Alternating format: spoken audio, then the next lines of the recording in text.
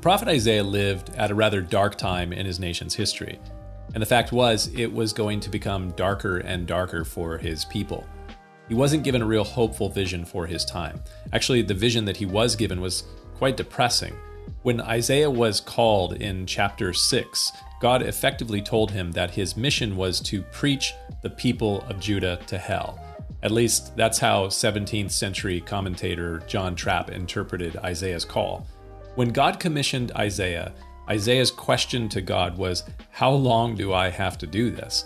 And God's response was rather despairing. God said, "Until the cities are laid waste and without inhabitant, the houses are without a man, the land is utterly desolate, and the Lord has removed men far away, and the forsaken places are many in the midst of the land." Isaiah, your mission, should you choose to accept it, is rather bleak. It is almost hopeless. The land will be destroyed and desolate. Only a remnant will return. The promise of a remnant was like a very small silver lining. Very small. So much so was it a silver lining, though, that Isaiah named his firstborn son Sherar Yashuv, which literally means a remnant shall return. It was as if every time he looked at his son, he was reminded there will be a remnant. It will not be utterly lost. But the outlook was still awfully bleak and almost hopeless. But then God speaks into the seemingly hopeless darkness in Isaiah chapter 9, and he says this, "Nevertheless, that time of darkness and despair will not go on forever.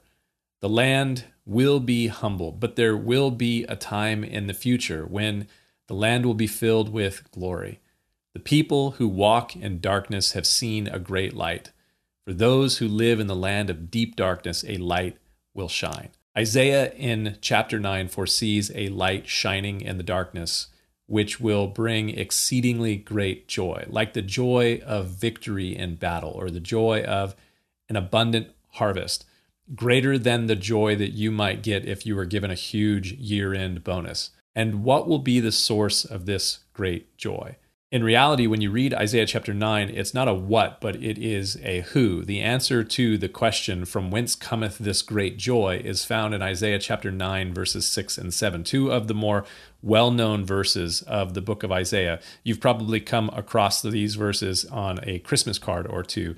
There we read, "For unto us a child is born, and unto us a son is given. The government will be upon his shoulder, and his name will be called Wonderful, Counselor, Mighty God, Everlasting Father, Prince of Peace.